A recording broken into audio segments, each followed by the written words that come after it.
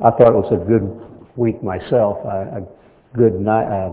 That feast we had the first night was fantastic. I've seen all that food and I wondered where were all the people. We had enough for a couple hundred people. And anyway, I was pleased with the food. Was great. And the film was inspiring in a way. What I could get out of it too. I had a hard time hearing it too. Most of that's my own hearing. What I want to do is I want to touch back I'm going to hopefully conclude a 3-part sermons on calculating our commitment.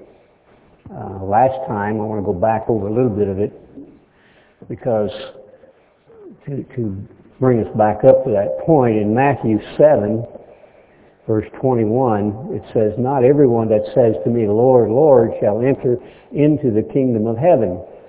I brought that out the last sermon, primarily because I want us to realize that we made a commitment to the Father. We made a commitment to Christ. We made a commitment to ourselves.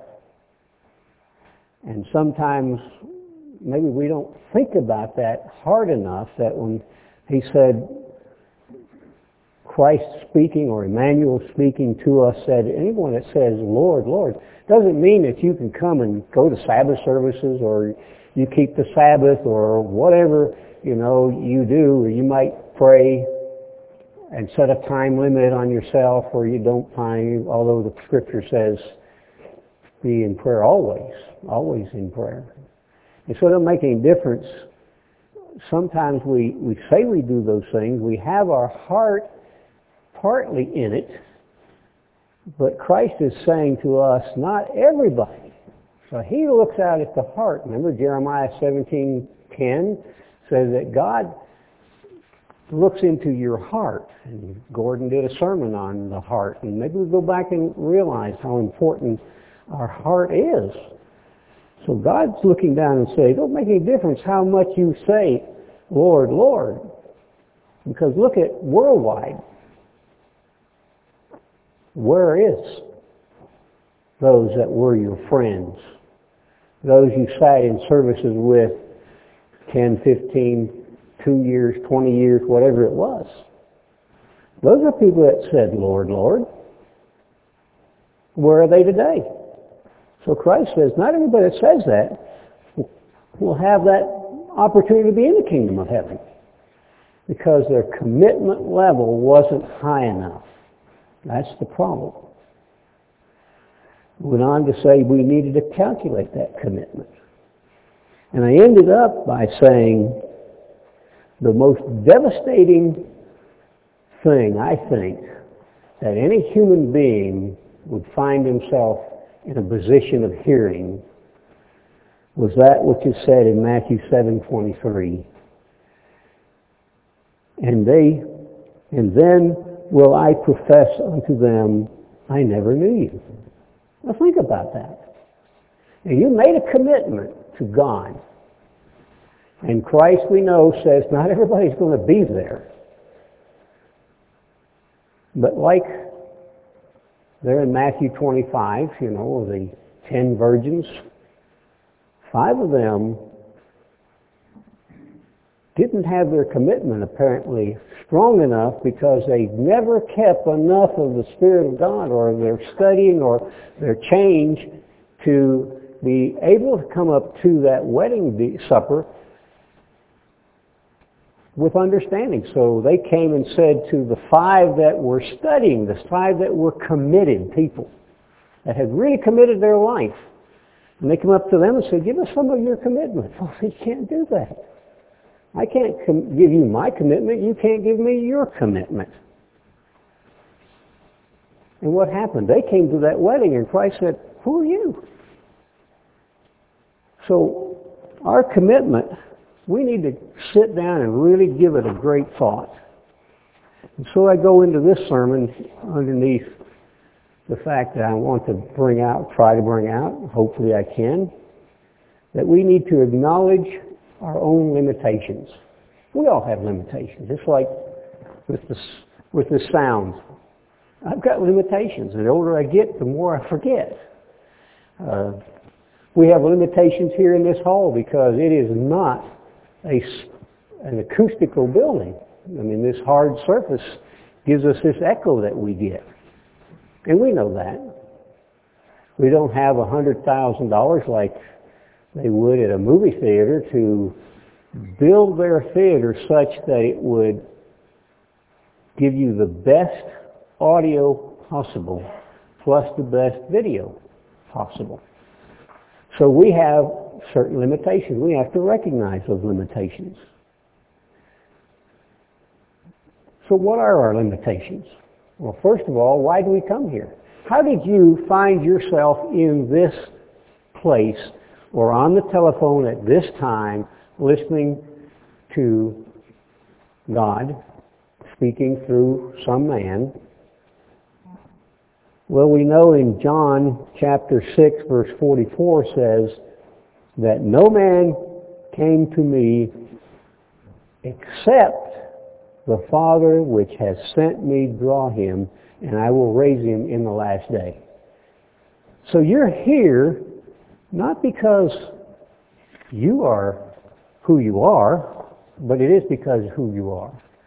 It's not because of your education or lack of education. It's not because of your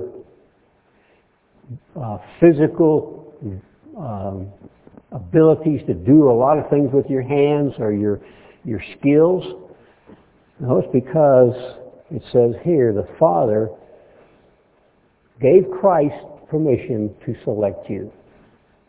In Romans 6, or chapter 1 rather, verse 7, Romans 1:7 says, "Beloved," he says, to all that be in Rome, beloved of God, called to be saints. So we came out of Rome, out of Babylon, however you want to look at it. But you were called, specifically selected, because again, God knows the heart. He looks down into your heart. In 1 Corinthians 1 verse 2 says that we are sanctified in Christ, Emmanuel, and called to be a saint. So we've got that calling. So you've been called to do this. You've been selected for this job by God. Then you have to be committed to that. But you have to remember your limitations, because we have limitations. Not our strength of our wisdom or our knowledge didn't bring us here. Romans 8 verse 28. Romans 8 verse 28. And we know that all things work together for the good of them that love God. And most people stop right there, but it goes on beyond that. Things work together for those, to the good of those that love God, to them who are called according to His purpose. So there are good people, but not all of people are called to God's purpose. You're here because He has a purpose in mind, and we've been listening to those purposes being brought out to us, to lay the foundation of Israel, lay the foundation of the temple, to be a setup crew for what's coming in the future. That's God's purpose. You're here because God has a purpose for you. Verse 29, for whom He did foreknow. God foreknew you. It's interesting when you look back in history. Samuel was foreknown, wasn't he? Remember, Hannah came into the temple, prayed to God, I want a child, and if you give me a child, I will dedicate him to you. God knew Samuel before he was born. Is it possible that God knew you before you were born? I think, and I feel, that everyone that heard Mr. Armstrong had the same ability, the same opportunity that each one of us have. Many were called, weren't they? God must have foreknown. He selected those. He called those. He must have known those people. He knew they had the opportunity, but they didn't have the commitment level, did they? They shirked a responsibility. God knew Isaac before he was born. Knew Jacob, remember? He told Isaac that you're going to have sons, and the older will serve the younger. God knew them before they were born. So is it possible he knew you? I think it's possible.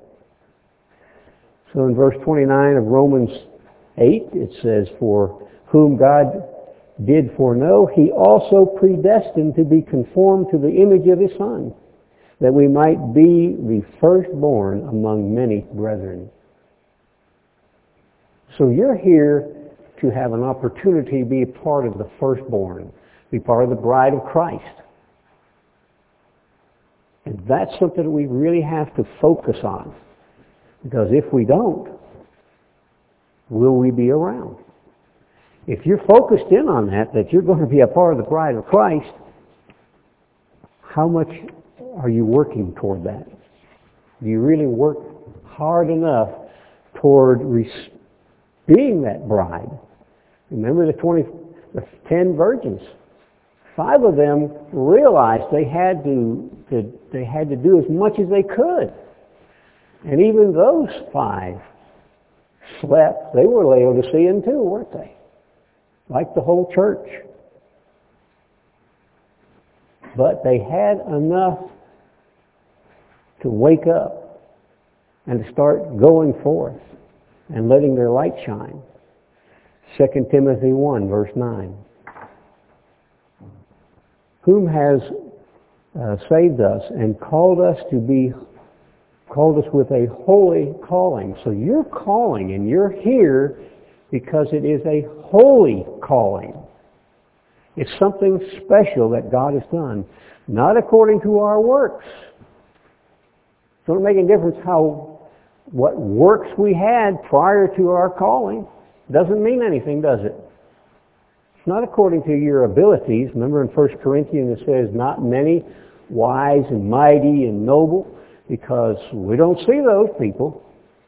We don't see the men that are CEOs of massive companies or great orators. We don't see all those people. We don't see many of the rich, because God said He didn't call many of those. He chose the weak in the base to confound those people, because He's hopeful that we will see that what we need to do. So it's not according to our works, but according to His purpose. So He looks at you. God knows each one of us individually. He wants us to be a part of His family. He loves us, as we heard, writing us love letters. You know, like Gordon was pointing out. A love letter from a man to a woman, or a woman to a man, that just keeps them focused in on where they want to go. So God's got a purpose for you. Each one of us has a special purpose. But how much of that purpose did we put our heart into? You know, you have to be wholehearted in what you do. Proverbs, I don't have it down, but Proverbs says that whatever your hand finds to do, whatever you're given to do, and God's got you here for a purpose, whatever you're given to do, you put your heart into it. You don't do a halfway job, a partway job.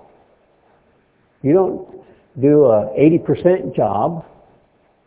He wants it poured out from your heart if it takes your life.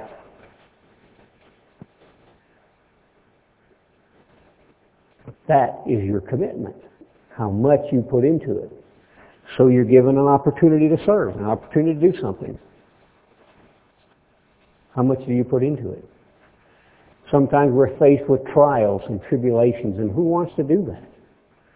Who wants to go through a trial. I think I gave a sermonette some time back and said, don't ask God for something you don't really want. So sometimes we say, well, give me a trial. Well, maybe you don't want what you're asking for. Because you certainly wouldn't want to go through Job's trial.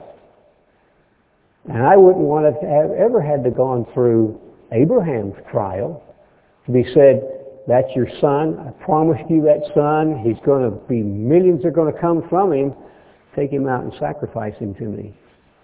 Now here you have a son you love, and you've got to put him up on a wood pile and slice his throat. Are you ready to do that? No, I don't want that trial. I'd like to be able to, just keep going along and never have to suffer anything. But we need to be committed to this work, to what God's called you to do, and then put your heart into it. Whether it be prayer, whether it be Bible study, whether it be the sound, whether it be on this dig that we're doing. Do we put our heart into that? Do we say, I'm committed to doing this? God has shown through His servant that this is where we're supposed to go. This is what we're supposed to do.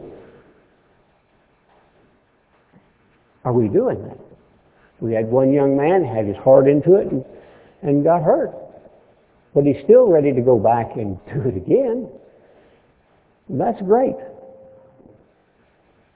But we have limitations a lot of times. Let's go to Luke and look at some of our limitations. That sometimes we put limitations in front of ourselves. We say, well, it's too hard or too difficult or too long, too much time involved, too much this, that, the other thing. We limit ourselves, really. God doesn't limit us. Because He said He never put anything on you that you could not handle. And God is true to His Word. He doesn't go back on His Word. Luke chapter 9, verse 57. And it came to pass that as they went in the way, a certain man said to Him, Lord, I will follow you wherever you go. Well, we did that, didn't we? We were baptized and we were said, do you accept Christ as your Savior? Do you accept Emmanuel as your personal Savior? Will you follow Him? Will you do everything He asks you until death? Maybe we didn't ask you to say until death, but basically, that's what we're saying. Forever and ever. So here's a man who says, I'll do anything. I'm going to go with you, Christ. And Emmanuel said to him, foxes have holes, birds have nests, but the Son of Man has nowhere to lay His head. Now, why would He bring that out? Apparently, this person had a real nice house, and he really wasn't ready to camp out. We do that at this day. We camp out. We don't have our nice homes. Well, here, there are people, this man apparently didn't want to give up his home. Didn't want to give up this special, nice, warm dwelling he had, and he had warm meals, a wife and family. What else would Christ have said? I have no place myself to put my head. You say you're going to go with me. Are you ready? Are you that committed to walk away from everything and be with me? No, this man limited himself. He had his own limitations. 59, and he said to another, follow me. But he said, Lord, suffer me first to go and bury my father.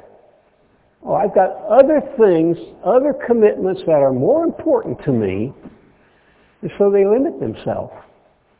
Now, how could God come up and say, I've got you to go over here and take care of this planet or whatever? Oh, well, I need to stay here for... See, we're not going to have that opportunity. We're doing that opportunity now. Now is judgment on the church, not tomorrow or next week. It's now, not in the world tomorrow. So here this man wanted to go bury his father. He put a limitation. He limited himself to serving God. Christ said, or Emmanuel said to him, let the dead bury the dead, but go you and preach the kingdom of God. So here's this man apparently has some capabilities. But he limited himself on his own personal thoughts. 61. And another said, Lord, I'll follow you, but let me first bid them farewell, which are at the house. Again, a person's limiting himself. He has another God, another thing that's more important than Christ. So we say, how is our commitment? What have we set? What criteria have we put that's going to keep us from following God all the way? And Emmanuel said to him, no man, having set his hand to the plow and looking back, is fit for the kingdom of heaven. How many people set their hand to the plow, set their hand and said, I'm going to go and do this way. Where are they today? They turned around and went back. Well, he emphasized that. We cannot look back. We have to continue going forward. Again in Luke now, 14, chapter 14. Luke chapter 14, verse 15. And when one of them that sat at meat with him heard these things, he said unto him, Blessed is he that shall eat bread in the kingdom of heaven. Well, that's great. That's right. You're going to be blessed if you're there in God's way of life, eating bread with Christ. Verse 16. Then said Emmanuel to him, A certain man made a great supper, and bid many. Bid many. Wasn't that what happened? Didn't God call many people through Mr. Armstrong? He had a job. He was committed to his job. He called many people. He dedicated his life to that. So here many people have been called.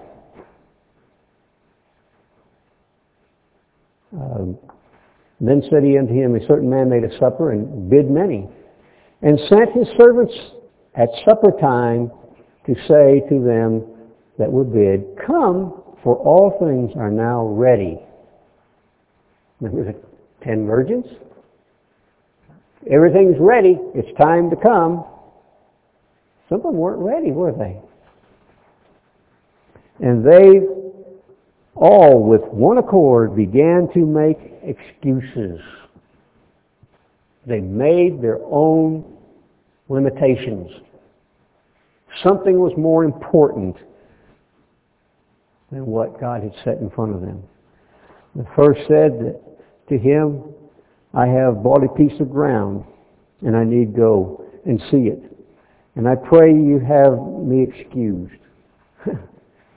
Can you think about yourself, go up there and think, well, Christ, I'm just not ready yet. Excuse me, maybe I can come tomorrow or the next day. I'm not ready right now. We make an excuse. Excuse because I just don't want to be there.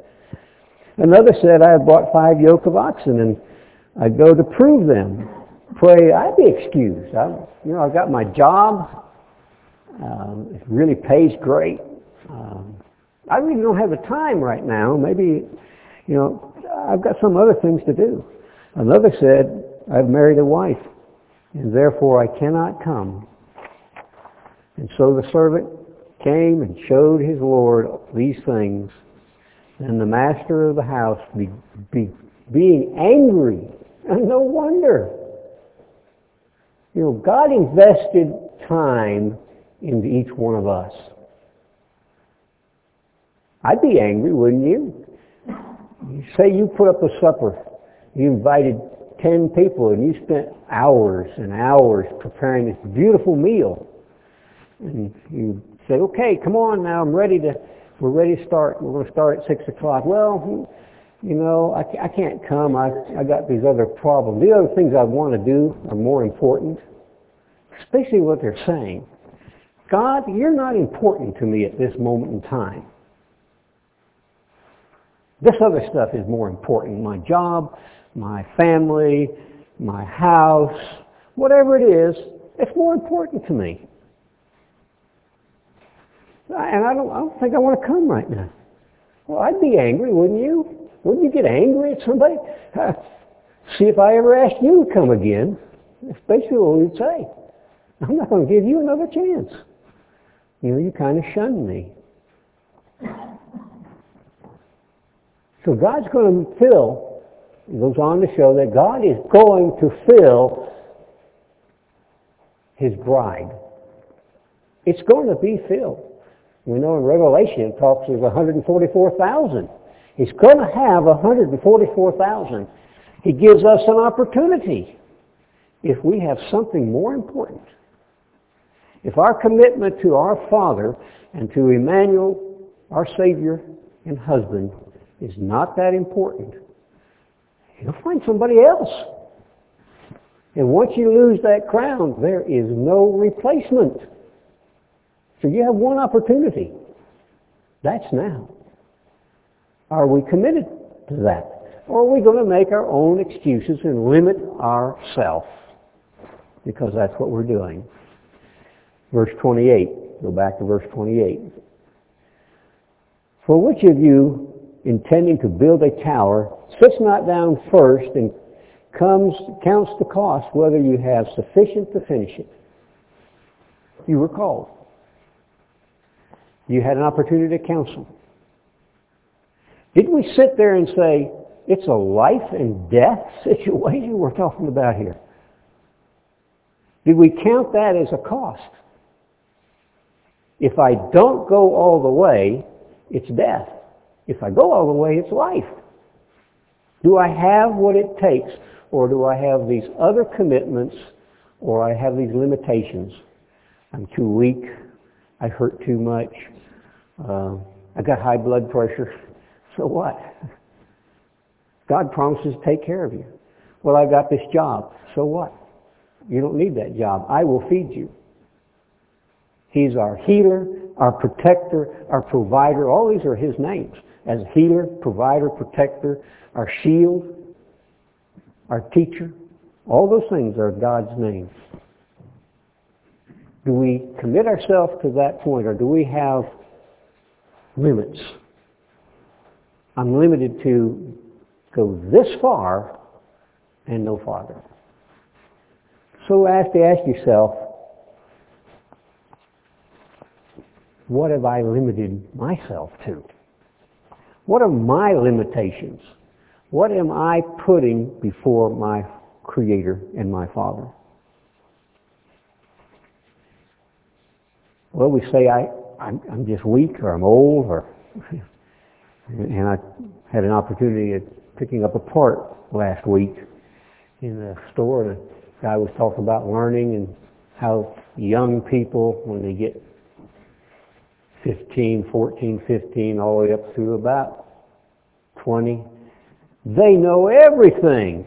And that's like my wife says, that's the time you kick them out of the house. You know too much. Go out there and do what you have to do. But when they get 25, they want to come back and say, I'm ready to come home because I don't know everything. But we're that way. I talked to that man and pointed that out. We all have limitations. And there are things that we can't do of ourselves.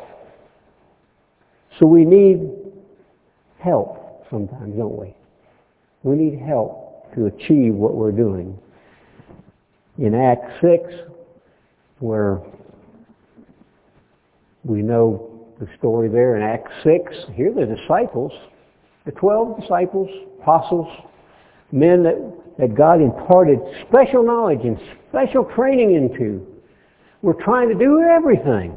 They were trying to do all the physical things and all the spiritual things, and it got to the point that they had to realize, we can't do it by ourselves. It takes more. It takes a lot of help. So that's when they appointed deacons, wasn't it? To do some of the physical things so that those that have the responsibility to teach, Romans 10 talks about how you're going to learn unless you're taught. And how you're going to be taught unless there's a preacher. And how you're going to have a preacher unless God selects them. So we need help, and God gives us that help. And God said to those disciples, those apostles, you can't do it yourself. You need help. Well, we need help too, don't we? Isaiah 40, verse 28. Isaiah 40:28. Have you not known? Have you not heard that the everlasting God, the Lord, the Creator of the ends of the earth, faints not, neither is weary, and there is no searching of His understanding? So here we're inspired by Isaiah to realize God has the power and the ability to help us. He's not going to sleep. Remember Elijah when he was out there and confronting the priests of Baal, and he chided with them and said, maybe your gods are off sleeping someplace, or maybe they're chasing more women or whatever. They're not around. Well, our God's not that way. He doesn't faint. He created everything. He's not weary. We should go to Him. The other parable, of the lady who goes to the judge and asks and asks and asks for help and relief, and He gave her relief. That's for us. I think I did a Bible study years ago. I think it was Peter, who prayed so much they felt that his knees were, the calluses on his knees were like horses' hoofs, because he prayed so much. And he asked God, and beseeched God, and beseeched God. And that's what we've been asked today. Darrell asked us to remember Fred and others that are sick, and Jean. Do we really cry out to our Father? He's not asleep. He doesn't get weary of us calling Him. He wants to see how committed we are. Are we really a family here? Are we really committed to going to doing things His way? It goes on in verse 29. He gives power to the faint. God will give power to the faint, and to them that have no might, He increases their strength. Well, as I get older, I see that I don't have a lot of strength in my hands. I can remember throwing 90-pound boxes over my head for 3 and 4 hours at a whack. I do good if I can pick up 40 pounds now. I've tried picking up some 60-pound bags of cement, and they are heavy. And when we were up here on the dig and loading stuff on the crane, I couldn't pick up those things. And so I needed help. We all need help, and we need to help each other. We really need to give each other a lot of help if we can. Even the youths shall faint and be weary, and the young shall utterly fall. But they that wait upon the Lord shall renew their strength. They shall mount up with wings of eagles, and shall run and not be weary, and they shall walk and not faint. I look for that time to happen. Darrell preaches on that, brings that out. It causes us to think about it time and time again. And here, God's made that a promise to us. But we need God's strength to do it. And He said that He'll give us that strength. Ephesians 6. Ephesians 6, verse 10. Paul speaking says, finally, my brethren, be strong in the Lord and in the power of His might. So we're to be strong because we have limitations.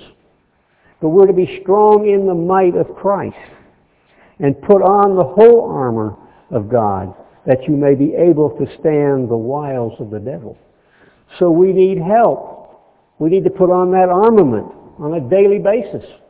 We have to put it on. We cannot fight against the world and Satan.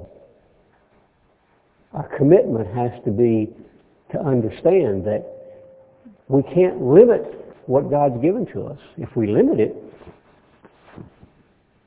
then we might not hear that call to the dinner. Or if we hear the call to the dinner, we might hear the words, I don't even know you.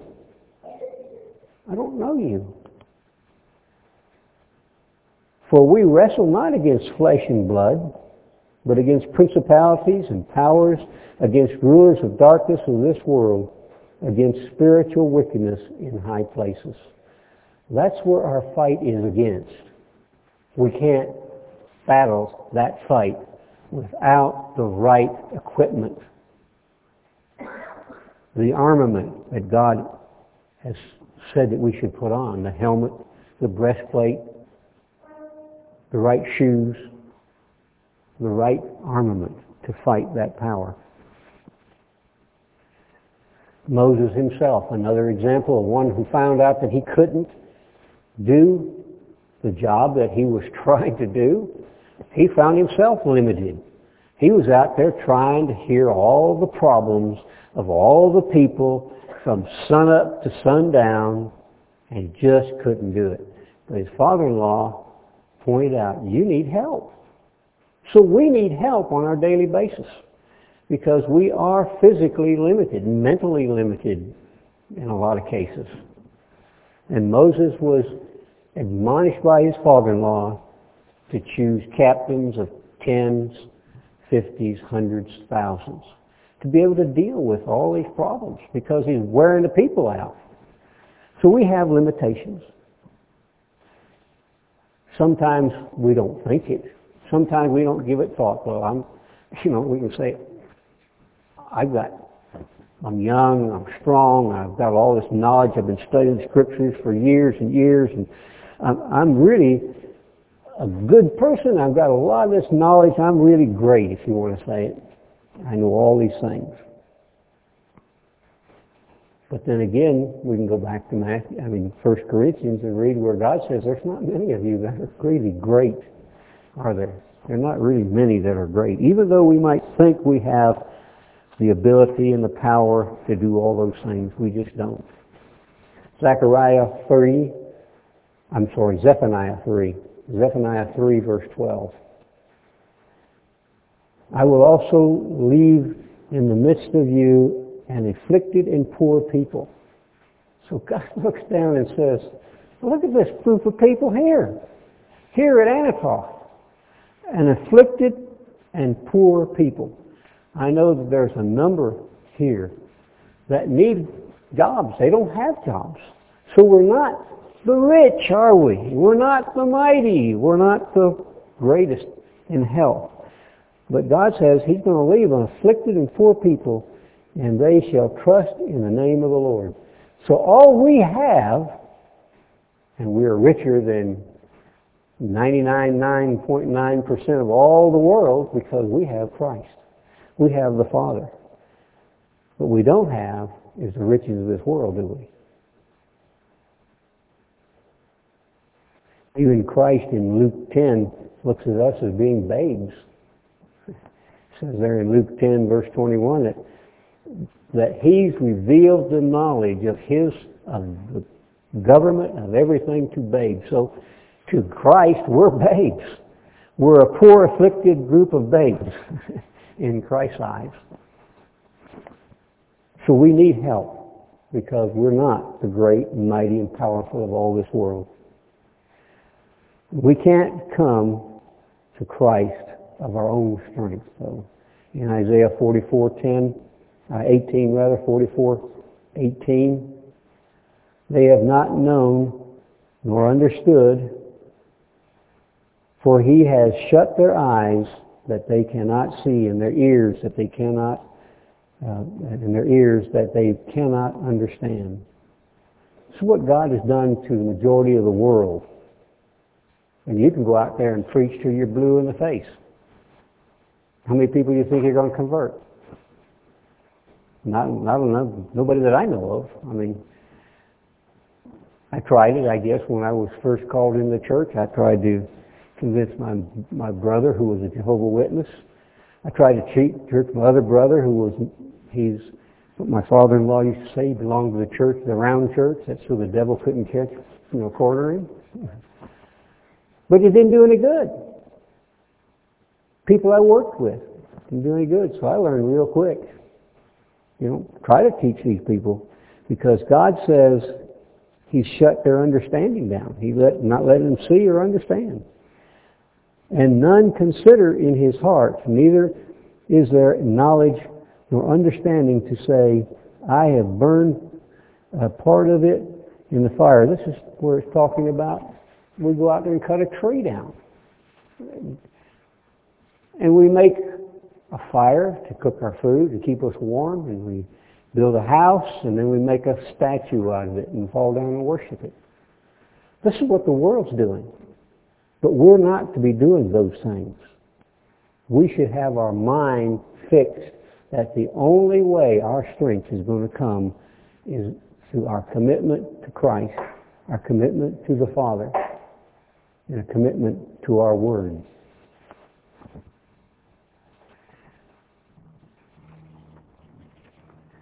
So we need to examine what values that we do have then. Remember, we went through and Darrell brought out about Esther. One of the things about Esther was that God put her in that position. She was selected by the Father and put in that position. And when push came to shove, Mordecai came and Haman said, I'm going to kill all the Jews. He was going to assassinate him. Eventually he would have taken out the king. He wanted to be the ruler because, as that movie showed, and as you read through the scriptures, you'll find that Haman was Agag's relative. And he was supposed to have been killed by King Saul, who didn't do that. He didn't fill his commitment because those people gave Israel a rough time when they came out of Egypt. And God said they're going to be destroyed. And King Saul had that opportunity, but he didn't do it. He didn't fulfill his commitment. He said, I will do what you have asked me, the Father, if you make me king. But somewhere down the line he got this, I'm king. I'm great. I'm powerful. I don't have to do those things. But he lost his opportunity to be a king, didn't he? And he was supposed to have killed the king, and he didn't. So, in Esther's day, now Haman, who is a direct relative, was going to take out the Jews and try to complete the job that his forefathers had tried to do and wasn't able to. So Esther was picked, hand-picked. Now, she could have done like a lot of people. I had other things to do. And Mordecai came and said, Esther, just because you're the queen is not going to give you safety. When they kill the Jews, that means you too. Esther's commitment was, I will fast 3 days. And my maids are going to fast 3 days. And I'm going to go to the king. If I die, I die. And if I don't, I'm still going to do because I am committed all the way. That's what we're asked to do. A life and death commitment. And we know the end result was that finally, because, Esther might not have wanted to, but as Mordecai said to her, if you don't worry, because God will bring another way. See, Mordecai was totally committed. He knew God would take care of the situation, but he put Esther in that position to handle that job, like you've been given a job to do. You have a special job to do. We're to be a setup crew. We're to do what God directs us. We have that as a responsibility. We have a choice. We don't have to do it. We don't have to do it. But God's going to have a group of people help others when the time comes. And if we don't, He'll use somebody else. He's going to do it. He's going to complete it. And whether we build a temple or someone else does, whether we find what God wants us to find or someone else will. But Esther knew that, and Mordecai pointed that out. And we know that the end result was God's plan. In Hebrews 6, verse 1, we're told to go, let us go into perfection. That's what we can do. That's how we can, that some of our values is going toward perfection. Proverbs 4:18. Proverbs 4:18. That we go on to perfection. We don't just stop where we are. We don't look for something that will weigh us or wayside us or hold us back. We go forward. We must continually move forward. Our commitment has to be to do the job given to us no matter what comes on. We have to go, and that is to become perfect as God wants you to be. But the path of the just is as a shining light that shines more and more unto a perfect day. So the just are like a shining light to this world and to the church, to those that are still yet to come. And the more and more every day, the more we are committed, the more we put into it, the more we shine. And the way of the wicked is darkness, and they know not at what they stumble. So you can have excuses. You can have things that you say, well, that's just going to keep me. Or you can have good sides, things that you can do.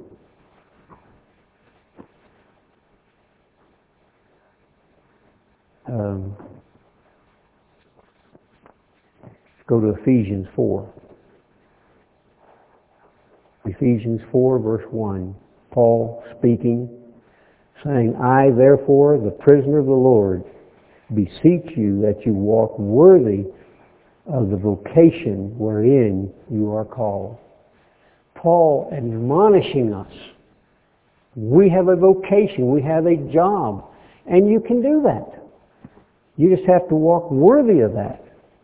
With all lowliness and meekness, with long-suffering, forbearing one another, loving one another.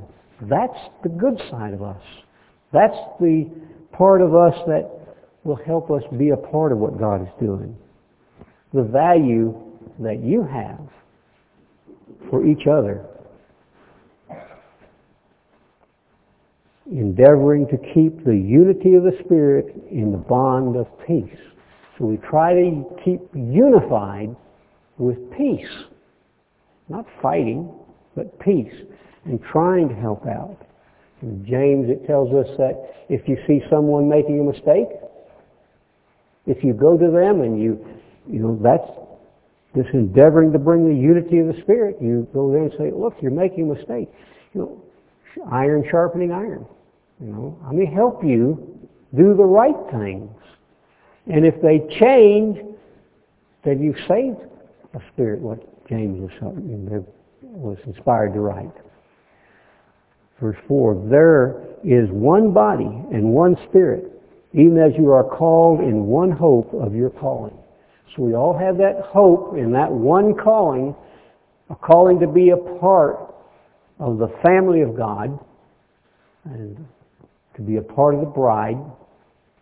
Come to that dinner, or do we make an excuse? I've got oxen, I've got a house, I've got family, I've got this, that, and the other thing. No. You have that one calling. One Lord, one faith, one baptism.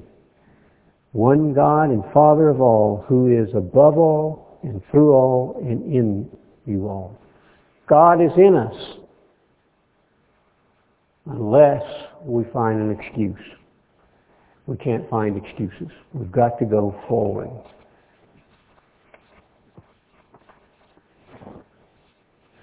Our commitment is our word. I remember when I left Texas and went to Florida, I gave my word to a man, to a handshake. It didn't work for him. Mine was, I would work 4 years. I would pay half the expense and pay for all the labor. His was, he would pay the other half of the operational expenses, and he would supply all the equipment. And at the end of 4 years, I would begin to buy the business. But at the end of 3.5 years, it had prospered well, and he forgot his commitment. He forgot his word. You know, your word and your commitment is the integrity that you have. If you give your word and it's not any good, then what's your integrity? People don't believe it, do they? One quote of integrity is the glue that holds all relationships together. You give your word to God that I'm going to go that way. That's what holds you to His relationship, including the relationship between the leader and the led is trust. And the trust is based on integrity. Do you trust God? Because God's integrity is impeccable. How about yours? Do you give your word to God and you're going to do it, or are you going to find an excuse to not do it? Another quote, integrity is doing the right things even if nobody is watching. You do what's right. You know, so many times we say, well, we hear, you don't eat this or that. You know, Daniel and the four boys, young boys or young men that were there, their integrity was they were not going to defile their bodies with the things that the king ate, whether the king was there or not. Well, sometimes we're told there's certain things we should do or don't do, but if Daryl isn't seeing it, what's okay, is it? Well, that's not what this quote is. Integrity is doing the right things even if someone doesn't see you do it. But we live in a society today that says if you do it in the darkness, it's okay. Just don't be caught. So that's not integrity, is it? Another quote, integrity is the telling myself the truth. Telling myself the truth. It's easy to lie to yourself. It's easy to lie to other people too, but to have integrity is telling yourself the truth, and honesty is telling the truth to other people. How good is your word? Can you say his integrity is fantastic?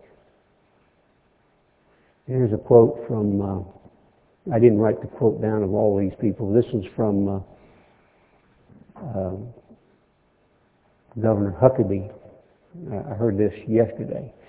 What a poor man has is his word, which is his integrity. And when he loses his word, he has nothing.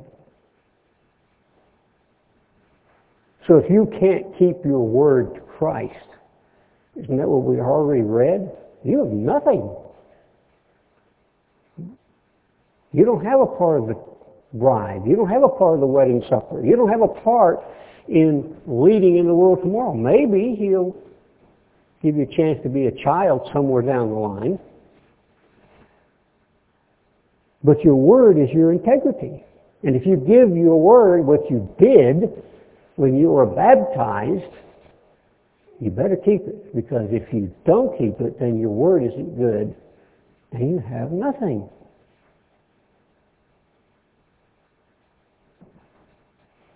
Another quote. Real integrity is doing the right thing, knowing that nobody's going to know whether you did it or not. So it's saying, yes, do the right things. You don't have to go over and say, hey, look what I did. You want personal glory. No, you don't need personal glory. You just do the right things when they're needed. In Job 31:6, Job 31:6 says, let me be weighed in an even balance, that God may know mine integrity. Job was trying to stand on the way he lived his life. And he said, I'm standing on my integrity. And he said, it's balance, weigh me in a right type of balance, an equal balance, not an unweighted balance. Again in Psalm 7, verse 8, David speaking says, the Lord shall judge the people. Judge me, O Lord, according to my righteousness, according to mine integrity that is in me. So can we get on our knees and say, Father, judge me in righteousness. Judge me by my integrity. Judge me by what I have said I would do.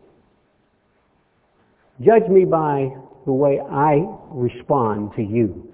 That I respond to what you ask me to do. That I respond to what I said I would do. 25, Psalms 25:21.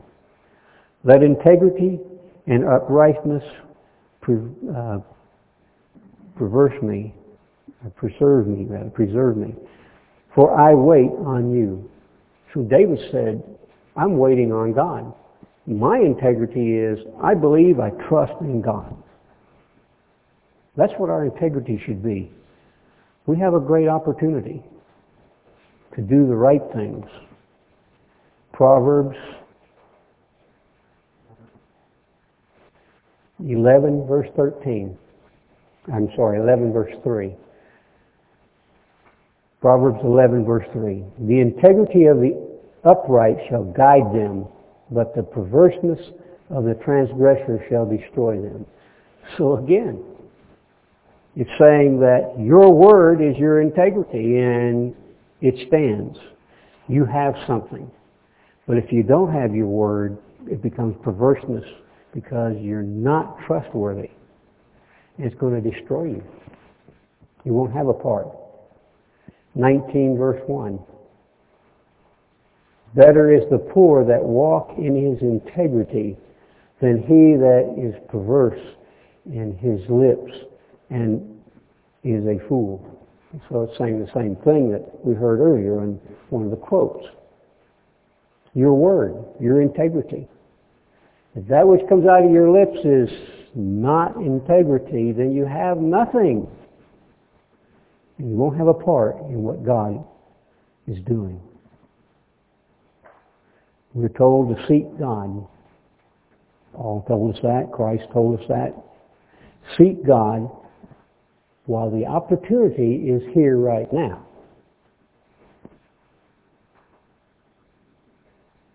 Hebrews 3, verse 13. Here's told us to help each other. It says, exhort one another daily, while it is called today, lest any of you be hardened through the deceitfulness of sin. So our integrity is to support each other. We said we will do that. We came out here and said we're going to form a community. We're going to form a family. We're going to help each other. Whatever possible way we can, we want to help each other. Are we doing that? Is that what we're doing? Is that the way we act? Is that our response?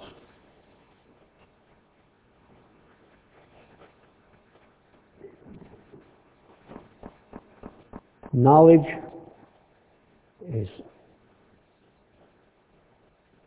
a help to us, but the knowledge of your limitations, when you sit down, like we're told to meditate time and time again, Mr. Armstrong used to pray, study, meditate. Pray, study, meditate. When we do that, when we start meditating and thinking about our limitations.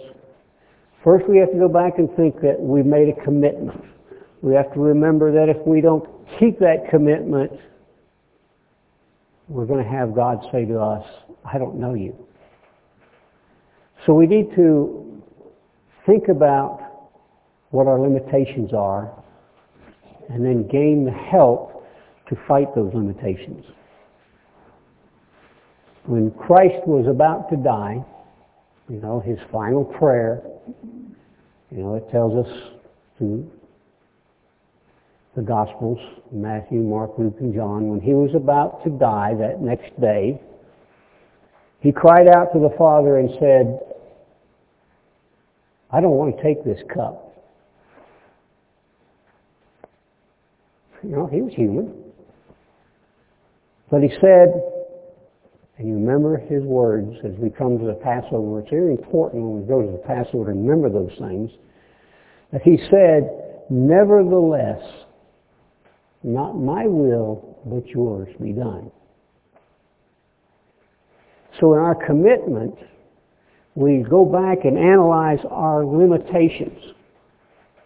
We have to say, I'm limited, but not my will. I don't want to do this, I don't want to do that, I want to do it your way. Like Christ, who knew he was going to die, and his prayer was so strong, it was like blood coming out. Well, that's committed. That's what we're supposed to be. So Christ said, not my will, yours be done. I will go ahead and drink that cup because it is the Father's will. When trials come, when temptation comes, when we're swayed to do something other than what we're asked to do by the Father. And we could say, well, God doesn't talk to me. But that's not the case. Because God talks to us through the one he puts to teach us. We have this book that God speaks to us in. And we have those that God sent to teach and make them clearer.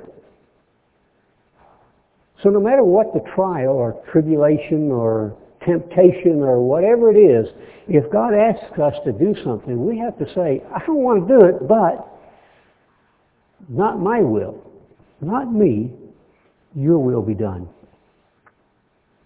We made that commitment when we were baptized. We need to go back, think about that commitment, think about what we have, the qualities that's in us, and the shortcomings in us. When we need help, it's here. God promised us that help. We can't do it on our own. We just can't. We need God's help. You've committed to a life or death opportunity. Life is part of the family of God, the bride of Christ. Are you committed? Are you ready to walk the same walk that Christ walked?